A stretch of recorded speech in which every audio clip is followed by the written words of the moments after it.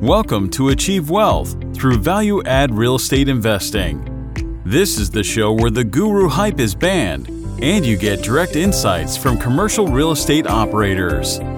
If you're a passive investor, this show can help you better understand investment opportunities. And if you're an active investor, the lessons from each episode can help you to become more effective in your own deals. Now, here's your host, investor and author, James Kandasamy. Hey audience and listeners, this is James Kandasamy from Achieve Wealth through Value-Add Real Estate Investing Podcast. Today, I'm happy to get Ivan Barrett into our show. Ivan is a multifamily owner, manager, syndicator who specializes in large apartment complex in the Midwest. And he has been doing it since 2015 with over $80 million in equity, with more than 3,000 units as the primary GP. And he has grown his company, which is Barrett Asset Management, to be best in class, two-time Inc. 5,000 private equity and management firm. And he focuses a lot on equity finance, acquisitions, and company strategy. So currently managing over 300 million in assets, comprise almost 3,500 units. Hey, Ivan, welcome to the show. James, so good to see you, dude. I always love talking to you, man. It's good to be on the show officially. Absolutely. I know we postponed it a few times, so this is going to be very, very valuable to me and to my listeners as well. So Ivan, let's get started. I mean, I'm trying to avoid how did you get started, right? Because I don't want to be taking up too much time. But let's quickly go through it. How did you get started, and how did you end up with $300 million in assets under management? Yeah, for me, it all started with one duplex that I house hacked. Back in 2000. I'd wanted to be in real estate my whole life. My dad's in real estate. He was an attorney, always owned rental properties on the side. A couple of entrepreneurial uncles on both sides of my family that owned apartments, gas stations, car washes, all kinds of businesses. So at a really early age, I wanted to be an entrepreneur, and I wanted real estate because I thought, gosh, why would I want a real job when I could just go out on a lot of property and do whatever I want and watch the rent checks just come in. So went to school, went to college, went through business school, got a degree in real estate finance, got out, house hacked a duplex. For the first 8 years, I worked for a mentor in mostly development, but also property, asset management, all kinds of different jobs hats that I got to wear working for this real estate developer. And most importantly, I got a front row seat to the great financial crash of 2008. So at a really young age, huge gift, learned I wasn't as smart as I thought I was, learned that I was doing real estate the wrong way. And that's when I really started modeling multifamily companies, because I had always wanted to own apartments, but I also saw that in a downturn, those multifamily companies got bigger, they got stronger. They acquired more assets because of the way they were financed. And so that really was the impetus to get me started in my own pursuits. BAM actually started in 2010 as a property management company first, because I knew that if I could figure out the property management game and doing that for others, that when it was time to buy bigger deals for myself, I would have a higher likelihood of success, of execution. So I started buying a few small deals at the same time, was managing for other clients, anything I could get my hands on where I didn't have to carry a gun, and I was doing everything. Started from the bottom and started being able to buy larger apartment deals. And when I say large, I mean my first apartment deal was 6 units. Then I bought 35 and a 30. Then I said I'd never do another small deal again, and I bought 15 because it was just too good to pass up. And then from there, I started syndicating. I did my first syndication of 60 units, then I bought 112. And all the while still managing for other people as well. That was really how we grew the company in those early days. Once we got to on-site staff size properties, there was really no turning back. It's pretty addictive. Fast forward to today, we still do some management for others, but we mostly manage our own assets now, and we're far and above our biggest client. And that's the shorter version of where I come from and how I got here. Got it. So is this 3,500 units? Is it all you? I mean, your company, or you guys do fee manage part of it, or how is that? Yeah, so I own about 3,000 units. We're down to about 500 units we manage for others. It's not really a focus moving forward. We still have a few close partnerships that we like managing for. But really, the way I've built and designed my company is not to be a profit center of property management, more to be an execution machine for my own wealth strategy. I think you and I have talked about this before. On the property management side, I could be Scrooge and I could really be tight and I could probably make a 15% margin, but instead we focus those dollars into our culture, our people, growing leaders within the organization, having fun. Property management's not easy, having great events, and really trying to create this beautiful machine of people that want to come to work, want to do a good job, want to stick around a while, and believe in what we're doing. We call it the BAM fam. Awesome. So let's go deep into the, how you got started, and it's just so interesting, right? I mean, you started, you had that vision to start from property management first, right? Rather than owning assets, which is, how even Ken McElroy started, right? He started being a property manager first, and then Ken McElroy was a huge influence in my career. Yeah, huge influence. I read his book very early on, and that was one of the key influences for starting my management company and figuring that out first. Yeah. And I think he have mentioned it many times. I mean, for audience who doesn't know who's Ken McElroy, is one of the big, largest owner of multifamily in the US. I mean, he is advisor to Robert Kiyosaki, and he's a big guy, well-known guy, well-respected guy in the multifamily industry. And he mentioned very clearly in his book, right? I mean, to get started, you probably want to work for someone or go and work as a property manager. And I do not know I don't think so many people are following it, because people think it's just buying assets and letting it ride through. It's okay. But what did you learn from that experience, starting from property management and going into an owner as well? As a small, I've got, this is 2011, 2012. I've got 70 units, and I am everything. I'm the bus boy, the cook, the maitre d'. I'm the leasing agent. I'm the property manager. I'm the the rent collector. I had a little bookkeeper that came in every other week because I didn't want to screw that up. So I literally did everything first and learned to be efficient with it, and also learned, strengths and weaknesses, and made a lot of mistakes. I finally just decided early on that I knew I was going to make a lot of mistakes, and that was just part of it. I finally figured that out in my mid-20s, that being an entrepreneur is a lot about failing forward, making mistakes, and learning from those mistakes and not quitting. It's not a complicated sort of method, but it's the backstory to a lot of successful entrepreneurs. So I just copied what those who had been there before me had done. Got it. And I mentioned it in my book.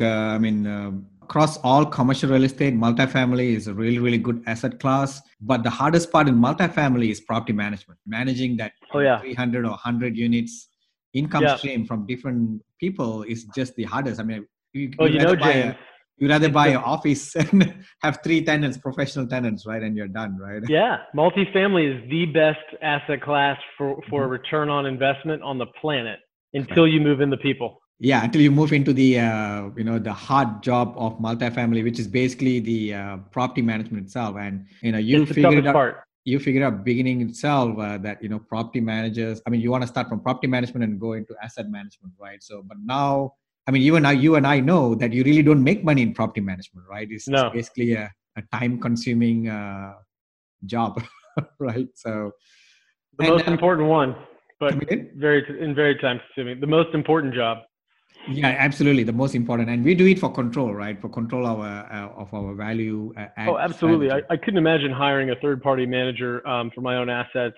It's just the way we do things and the amount of control we have, the ability to move pieces around. For instance, we had one property that was suffering a little bit. We were still trying to get the right management team in place. We took our best leasing agent in the entire company and we moved her across the state to do her thing at an asset that needed her assistance. That's very easily done when you control the management side of it. If you're out there and you're just another number to a third party company, that's a far more difficult solution to get, right? They're not necessarily going to give you their best people or move around their best people. Yeah. And I also think property management is the best way to make deals numbers work in this market cycle, right? Where, the market is not like appreciating like what it used to be in the past 5 years. And You're giving away my best secrets, James. I know. You can't. How we get our value add picture to work is a big part of it is being able to manage these units efficiently and knowing exactly what it's going to cost to run them and finding inefficiencies and reducing expenses. That's not it's one of the three legs on the stool right now for making deals achieve target returns. No question. Absolutely, absolutely. And I think that's very important for, that's why we do vertical integration, right? Because, if you want to do deals at this stage of market cycle where everything is, overpaid and, people are bidding for high prices for everything, it's just so hard to make, if you're doing a third party, right? So no question. So yeah, I mean, to be frank with you, in the last 1 month, I have like four friends who are syndicators who never had never had their own property management. They called me for a meeting. They said, "Hey, how can we do our own property management company?" And I asked why, and they said, "Oh, all these guys are not good. All this third party." What I told you guys like 2 years ago, right? And well, I said, "Do not do it," but they said, "No, we're going to do it," right? So. I mean, yeah, if the market is 150% and your property management is 70% capable and market is 150%, your property management company capabilities are masked off by the market, right? So, but if it's the other way around, right now, I don't think the market's at 150%, probably is 90, 80%, right? But now, everybody's getting undressed on how capable they are. And now everybody's like, scrambling to go and say, now they're seeing all the weakness of all the third-party property management companies, right? So I agree. Yeah, absolutely. So come back to deals that you buy, right, in Midwest, right? So is it you are in Midwest, and is that why you buy in that market? Well, I'm lucky. I live in a place that's really great to invest in right now. Midwest it's steady. The markets we look at have been growing on average 3% a year for 35 years. They don't boom, but they don't bust either. And so we like a lot of these tertiary and secondary markets in the Midwest that have also successfully decoupled from the Rust Belt economies of old and have government, education, healthcare is big. There's some blooming in the tech space, R&D. There's some big insurance companies, financial services. So there's these markets like Indy is a great example that haven't quite seen the boom that some other markets have, but they've just continued to steadily grow, which is really good on a 5 to 7 year hold period if you can find the right assets inside those markets. Yeah, Midwest, I'm not sure where I read it, but it's actually the whole Midwest is very stable in terms of economy. Yeah, it really has become that way. And also in the B plus rental cohort, the percentage of rent to income is still in the mid to high 20% range versus a lot of hotter markets where it's higher than that. So I would see that as a sign that there's still room to grow rents if you're good at picking growing submarkets within those markets. Got it. Yeah, if you're able to identify the submarkets within that submarket, within the market itself, you'll be the submarket within the submarket within the submarket, right? Well, that's what real estate is, right? Yeah, hyperlocal. Hyperlocal, yeah. And I'm sure you being local, you would be able to know a lot of areas on your own, and you'll be able to figure out things. So, what are the states that are you investing right now in Midwest? Or is it more like cities? No, so far we're in Indiana, Ohio, Illinois. Okay. We've got lots of submarkets in these areas that we are targeting. And then from there, there's certainly other states we've got our eye on here in the Midwest as well. So the deals that you are getting from this Midwest, is it through brokers, or how are you guys through relationship, or how is that? We're at our level. So our typical deal is going to be somewhere in the $30 to $40 million range. Okay. And all those assets are controlled by the brokers. If you try to circumvent them and start going direct to sellers, they're really not going to keep you on their deal flow list. So we use the brokers to our advantage, and we get a lot of off-market deal flow from our beloved brokers. We've closed a lot of transactions with them. They know we're a great company to do business with. We never retrade. We close quick. And so we end up being on the short list when they've got a seller that may be willing to transact, but doesn't necessarily want to go full bore on market. Got it. Got it. So let's say today a broker sent you a deal. What would you look for in that deal that, may be attractive for you? Yeah, so we're looking for newer assets that are late 90s, early 2000s. We like some stability because our fund dictates that the property can pay monthly cash flow to the LPs starting within 30 days of closing. And we like that cash flow to be current to the preferred return of 7%. So it's got to have cash flow day one. And then we still want to see some upside from value add, bringing in our management team, like you and I just spoke of, to manage it more efficiently, but also to make some improvements. If it's mid 90s, it likely can stand some amenity upgrades and some cosmetic upgrades to the units. So we're looking for those two pieces. And then third, we want a market where the rent is still growing. Jobs are coming in. It's a good school district, right? You've got population growth. So those three components, if those add up to a reasonable expectation of 15, 16, 17, 18% IRR on a 5 to 7 year hold, we like it. We underwrite it to a 10. So, if we're holding it more than 7 years, we want to do 2.5 to 3.5x equity multiple net, but we really want to harvest every 5 years if we can. So how do you determine the exit cap rate? I know you can't really determine the exit cap rate, right? But in Midwest states, how would you underwrite? What is the market cap rate plus how many? Yeah, I know that there's a lot of talk right now about exit caps and what makes sense. So we always just provide a cap rate sensitivity analysis. So we show what it looks like if the cap rate goes up every 25 bips. We show what the return looks like. It's our suspicion that cap rates are maybe a little bit lower than they will be over the long run, but not as much as you'd think. The spread right now between the 10-year Treasury, which is at 150 today, actually it's a little less than 150, thanks to the coronavirus, and say a cap rate I'm buying at of 5.5 or 6, you're talking about a 500 basis point spread in some cases. In 2008, when the economy crashed, the spread between the 10-year and commercial cap rates was 50, 75 basis points.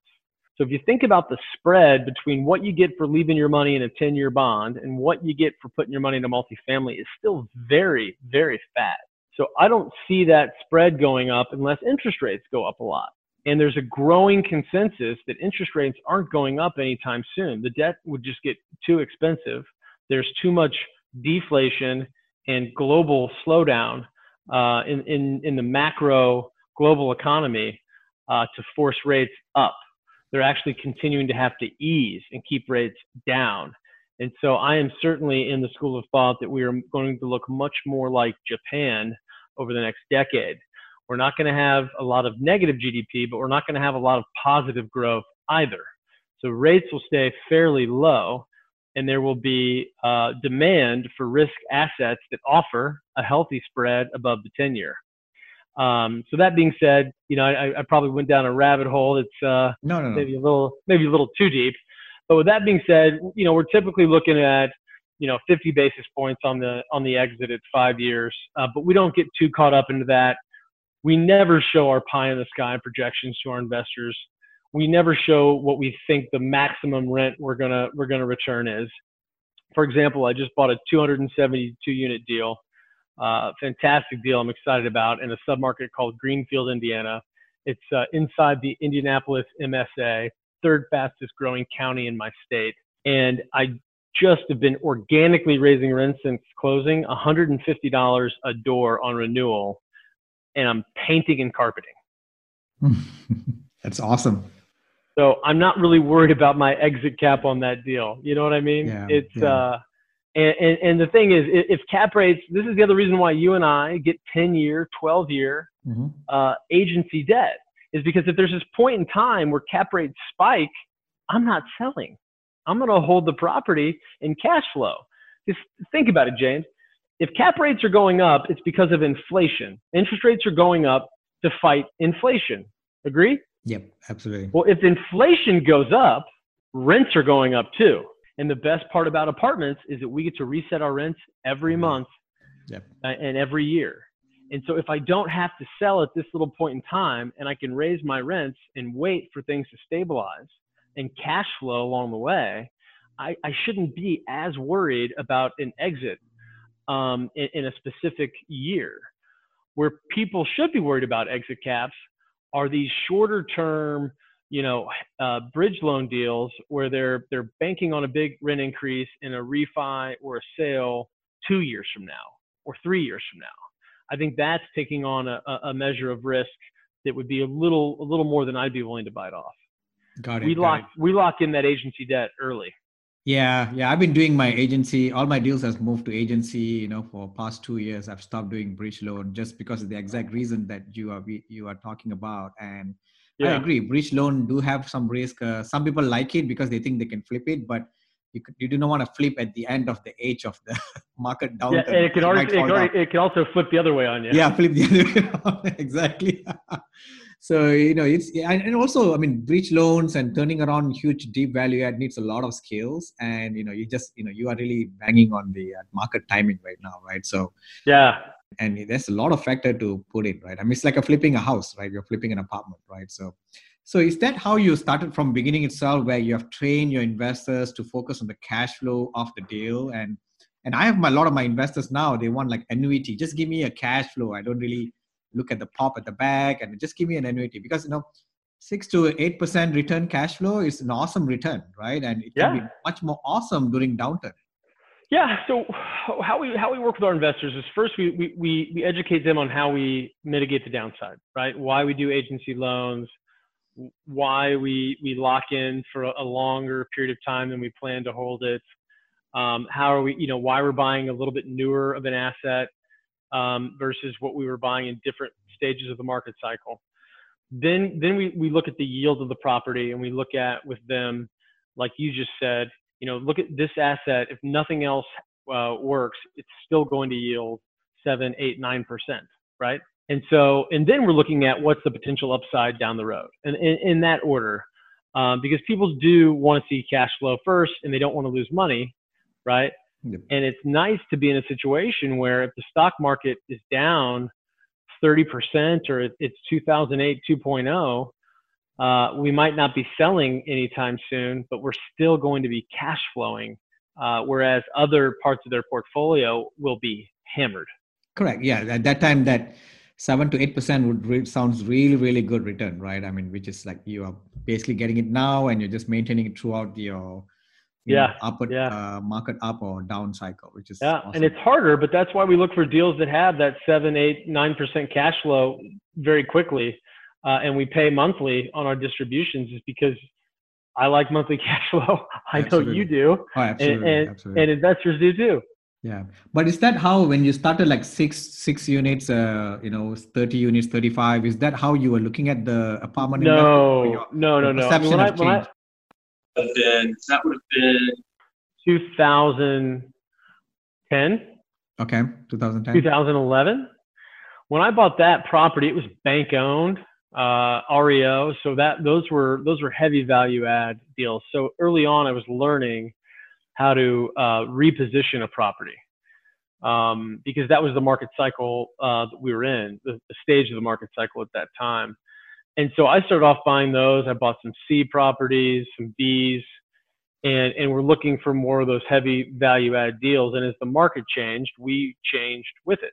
Got it. That's very interesting. That's the part that I did. I did a lot of deep value add and, proven ourselves, right? I mean, deep value add takes a lot of skills. I mean, even value add takes a lot of skills. How fast the turnaround, how you manage a contractor, how you manage your financial, how do you manage your scope of work and the schedule itself. It's very complicated, right? I mean, a lot of people could have done it by skill. A lot of people could have done it just because the market appreciated, not to say because they did the job itself. And I'm sure you are excited for those deep value add deals to come back one day down the road. Mm-hmm. But today, a deep value add deal, we just underwrote one. There was a moderate value add, maybe $15,000 a door. And if everything went according to plan, we would make a 15 IRR. Then what's the point of doing deep value add, right? What's the point, right? Because I just bought a 1998 vintage deal that's fully occupied. And I just told you I raised rents organically already. and that deal is going to do a 17. And so there's so much demand, and there's so many buyers trying to crowd in and buy these so-called value add deals that we've gone to a different strata within our space to find value. And then when those value add deals get back up above a 20 IRR, I'll start taking another look at them. Got it. So you have changed your strategy just because of the market cycle, and you think that is what the investors want, Yeah. and you still get there's a lot of investors who even want like 3-4% return, right? So if you're able to give them 15% IRR or 17% IRR, they would be ecstatic. Yeah, in my opinion, I've got to be mindful of the market and work within my marketplace. There's opportunities in every stage of the cycle. But you have to go right with the market, not against it. Yeah. So how are you competing with big institutional players? Because they look for this, 1990s, 2000, and they'll be able to look at the same deals that you are looking at, right? Yeah, it's very hard. I'm very lucky that I started this several years ago, and that I've got a reputation and a track record with the biggest brokers in my region, which are all national brokers, and we lose a lot. We lose a lot to big guys. I just lost a deal yesterday for a deal. I loved it at 41 million, and some out-of-town buyers swooped in for 44 million, so they can have it. A lot of times it's off market, and then some of these sub-markets that we're keenly interested in are off the radar of some of the bigger fish from out of town, and that's really how we're finding a lot of value. We know where the emerging markets are, the old Dave Lindahl approach, right? We know how to spot an emerging market, and that's a key to getting that value. And that's really, in my opinion, one of the only ways that you can get those returns up to where they need to be to continue to please your existing investors and attract new ones. So let's go into details on how do you identify emerging market. Can you give top 3 things that you look for to identify this is an emerging market? There's a lot to it. I'm lucky that I'm in an area that I want to be in, but we're looking at infrastructure improvement is a big one. We're looking at population growth, job announcements, path of development. So, example, in Indianapolis, I know where the growth is going. I know where the good submarkets are that'll be the big suburbs of tomorrow. Infrastructure is probably one of the biggest ones. For instance, we're buying in a market right now where they're building a brand new federal highway over the Ohio River. That is going to bring more jobs and more commerce, right? Got it. That's just a few of the nuggets. I think the local knowledge and local connections, right? Just the local knowledge itself is just very powerful. Yeah, but it's not as hard as people think to find. I mean, if you're looking at the entire map of the United States and you're like, okay, I got to find an emerging market, that's going to be tough, right? But if you can start to focus in on an area and say, okay, what's like one rung out? Where's the growth going? Where are the new big infrastructure projects planned? Where are the good schools out in those areas? Where are people moving to? Where the housing starts? Right? Housing brings commercial brings jobs, and jobs bring multifamily. Got it. Yeah, it's very interesting, to see where is the path of progress and, just go and target that where the big fish is not really looking at, right? And then if you're buying below replacement cost and you're doing it right, you should have a rental range that gives you an economic moat between what a new construction project would have to deliver, would have to charge and rent, right? So if I'm in an area like I told you about Greenfield in Indianapolis, I'm in that area, and right now my target reno rents are maybe $1,150, $1,175 target rents after renovation. If I know in that market that somebody wants to come in next door and their rents have to be $1,400 or $1,500 a month just to get a shovel in the ground, then I've got a decent defensive asset.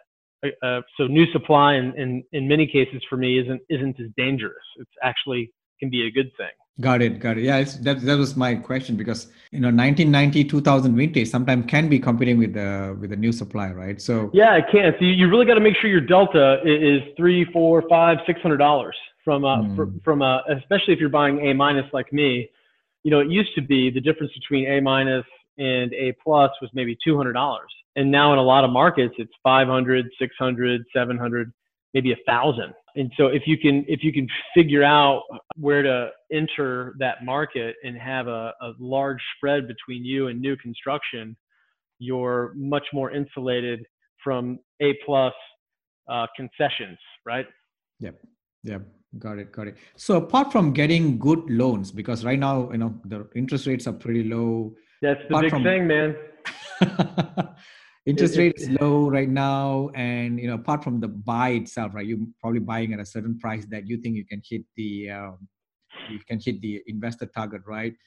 How do you do value add? I mean, what do you look for in this 1990s 2000 vintage apartment? What are the biggest value add that you see that is your favorite? Oh, that's none of your business.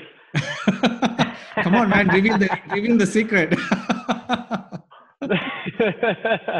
I have to work hard on 1980s, 1970s property. I want to go to 1990. But what do you see? What are the things apart from the price, apart from the loan?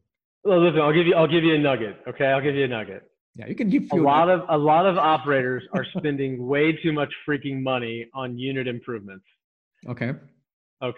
And so we know how we because we're vertically integrated, because we're property managers and we know everything going on the front lines in the trenches. We know where we're going to get an ROI. We know that maybe granite countertops don't get us the ROI that really nice Formica does. We know that a yoga studio in redoing a 90s fitness center with new equipment and a little yoga studio is going to get us a much better ROI than stainless steel appliances, for instance. So it's just knowing your market. It's knowing really the ROI on those improvements and how they impact rent. And it's different everywhere you go, right? It's not like you can just take what I say and go do it anywhere. You have to know in that market what works. So is it by doing market surveys where you look for? I mean, in terms of remember, we don't have to survey the market here because we're in the market. We manage the properties. We have leasing agents all over the Midwest that are giving us instant real-time feedback, right? Yeah. But but with that said, we shop our competition. So because we control our management company and we're part of the apartment association, it's a very tight family in the apartment industry. And we really hire from within most of the time because it's such a specialized job.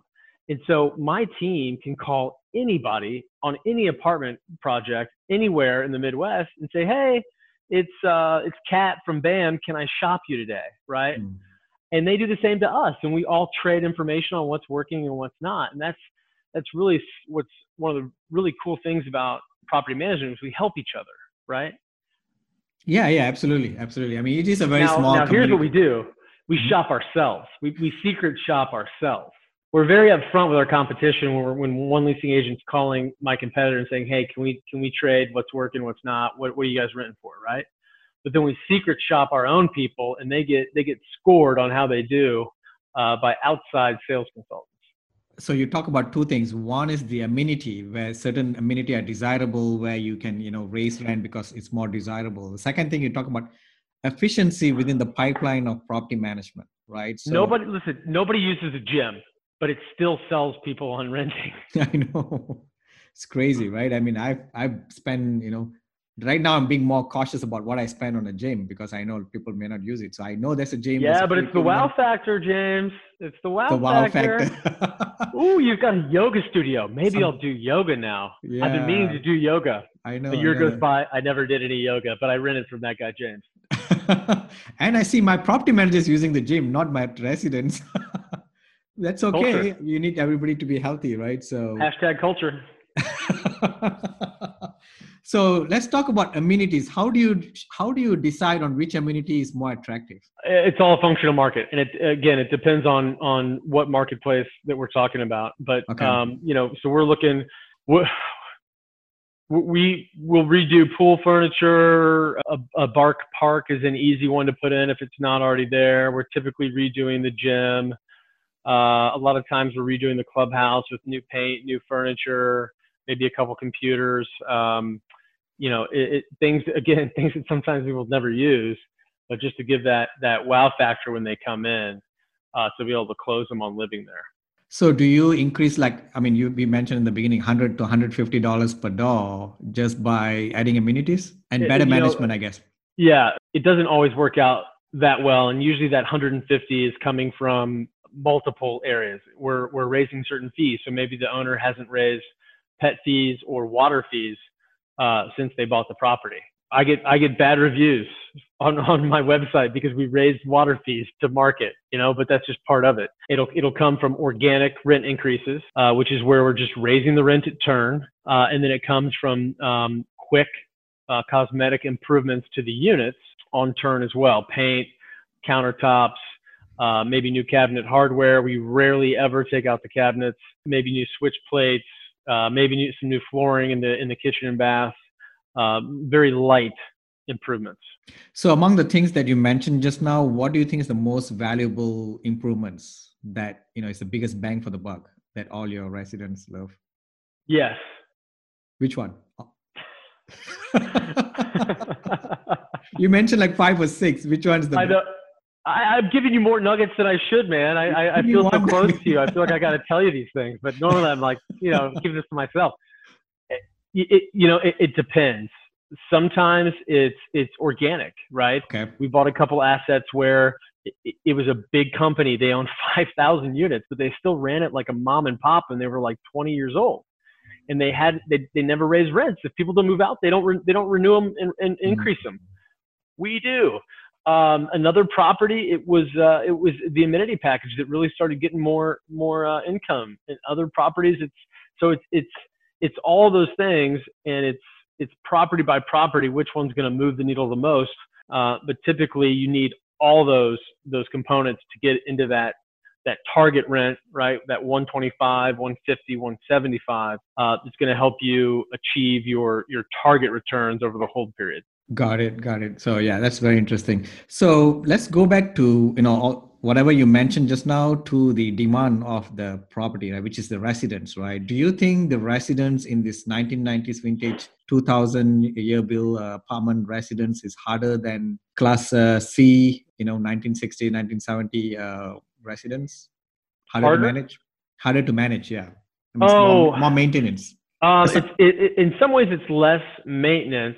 In some ways, but in other ways, the tenants can also be the residents. We don't call them tenants anymore, James. The residents. Yes, exactly. The residents can be more demanding, have higher expectations. So you've got to have the right people there that are used to managing that particular product with the income of the resident that lives there. Yeah, some people would misunderstand and think that A+ is easier because everything's new and shiny, and oftentimes A+ is extremely management intensive because of the expectations of the residents. In some ways easier, and in some ways not. Yeah, someone told me, one of my regional manager told me that, A+ residents much more harder to manage because they have all this ego that they can pay. They expect a lot of things from the property management company, and sometimes the delinquency can be high because they said, I can pay next week, you don't have to really come up. Yeah, we find the collections are usually better. Got it. So let's go to financing. So on top of agency debt, you also do HUD debt, right? And why did you choose some of the deals to be under HUD loans? HUD's a great way to take a ton of risk off the table. It's 35-year amortization, and it's full AM, meaning you can hold that note for 35 years without having to refinance or sell. So you take a lot of risk off the table. The interest rates are somewhat lower, although Fannie and Freddie have gotten very competitive in the last couple of years. It allows you to get 85% loan to value on after repair value, so you can finance a lot of improvements as well, which is great in some circumstances. So it's if you want to hold a deal a while, like 10 years or more, HUD can be a good alternative. It's also very compliance heavy. There's audits, there's physical audits of the property. So you really have to know what you're doing. We like it just simply for risk management. So we have several assets that are HUD. Big myth is that HUD means it's an income subsidized project, and that's actually incorrect. HUD finances A, B, C, D assets. Their mandate is to help provide rental housing. So it's available to a lot more people, a lot more assets than people may recognize. Certainly not for everyone, but in certain circumstances, I think it's advantageous. We locked in our last HUD deal November of 2018, $34 million deal, locked in with HUD. Our all-in note rate is 3.13. Wow. Yeah. Yep. And I remember November 2018, the interest rate actually for agency debt was pretty high because I did lock in some deals at that time. And I think November, December is when it picked up and it came down again. So yeah, it was lucky. We were able to catch the bottom of that treasury dip, which helped. yes. But it was still lower than agency. So how do you do? I mean, I know HUD has like a 6 months once distribution, right, where you can take out the money. How do you do distribution to your investors when you have that kind of limitations? That's one of the downsides of HUD. You can only distribute every 6 months. That's why we don't use it very often. Okay. Yeah, it's a different investor profile. Some investors, they want to be defensive. They want to have their money in something, and they want to have leverage, but they want to have downside protection. So HUD works really well, but it does not provide the same sort of cash flows that agency and Freddie do, which is why we typically use the agencies. For instance, I think I said earlier with our fund, it distributes monthly. I couldn't do that with HUD. Got it. Hey, Ivan, let's go to a personal side of you, right? I mean, yeah. Why do you do what do you do? For me, multifamily and growing BAM as a business is a lot of fun, because the bigger it gets, the more fun I get to have. And it's a great business for designing the life I want and designing the business in a way that fits into the life I want for myself, my wife, my family. And so I like the wealth and the freedom with real estate. Yeah, that's the crux of it, James. I've got some big goals in being a good dad and a good husband and a good member of my community and leaving behind a legacy. And for me, owning real estate and owning a business to operate it is the path. Would you do this for another 20 years? It's funny. I got to sit down with an older guy on the banking side of our business of multifamily. Took his bank public. I don't know what he's worth, but it's over $500 million. He's probably approaching 70. And he says, Ivan, you don't stop. You just play the game at a higher level. And I can tell you, he's having a lot of fun, has a lot of freedom, has a lot of time with his grandkids, travels wherever he wants for as long as he wants with whomever he wants. So I don't see myself retiring in the traditional way.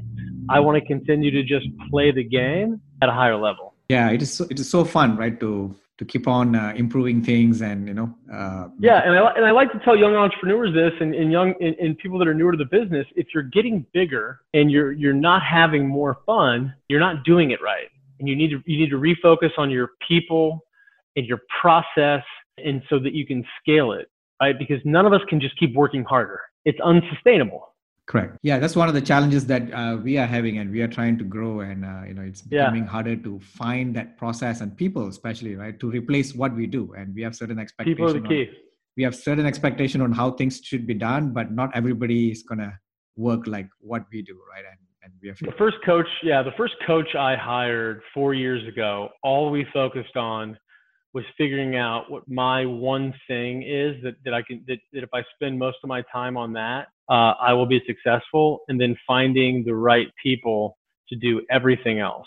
And then the hardest part is from a guy that started myself and did everything myself, the hardest part, but the key is getting out of their way once you hire them. That's really hard. And you're right, it's the hardest part. So I think Tim Ferriss said it best, James. He wrote some articles about letting little bad things happen. Mm-hmm. And that's key. Excuse me, I thought I was going to sneeze. Learning to let people make mistakes, even when it costs you money, and letting them learn and fail forward, just like you had to do, is very freeing. And when you have a management company and you've got fees coming in every month, it becomes a little bit easier to start to let those little bad things happen, let people fail forward, let them learn, and make sure they're not just coming to you for the answers all the time. Got it. Yes, the art of delegation and managing people. So, it's just so hard to master, right? So, well, if you get the right people, there's far less management. Absolutely. You get the right people in the right seat. That's a big part of it. Yes, I agree with you. Let me ask you one more thing. You started from 6 units to now almost 3,000 units. You have gone through a lot of experiences. Tell me one proud moment that you can never forget, that you were really, really proud of yourself, where you think, this is something I will never forget throughout my life. What is that moment in your real estate career? Oh, so real estate category. Yes. Something related to real estate, right? So yeah. Real estate, family, anybody. It's just a human interaction, right? What is that proud moment where you think that I'm very, very proud that I did this, and I can never forget this until the day I die? So it was our first, one of our first bigger deals. But it was only 89 units. I think I bought that one after I bought. Yeah, it was. I bought one. Absolutely. Well, I had bought 112. I already bought 112 units. And so I almost passed on this deal. It was only 89. I'm like, do I want to do a deal that's only 89 units? And it was in kind of a rough area that was starting, we thought was maybe emerging. We kind of looked at each other and we were like, my partner and me, like 6 months ago, this deal would have been huge for us. Why are we turning our nose up at this deal? We should do it. And we did the deal. We got it at a good price. And people thought we were crazy, and it was a little bit difficult to raise the money.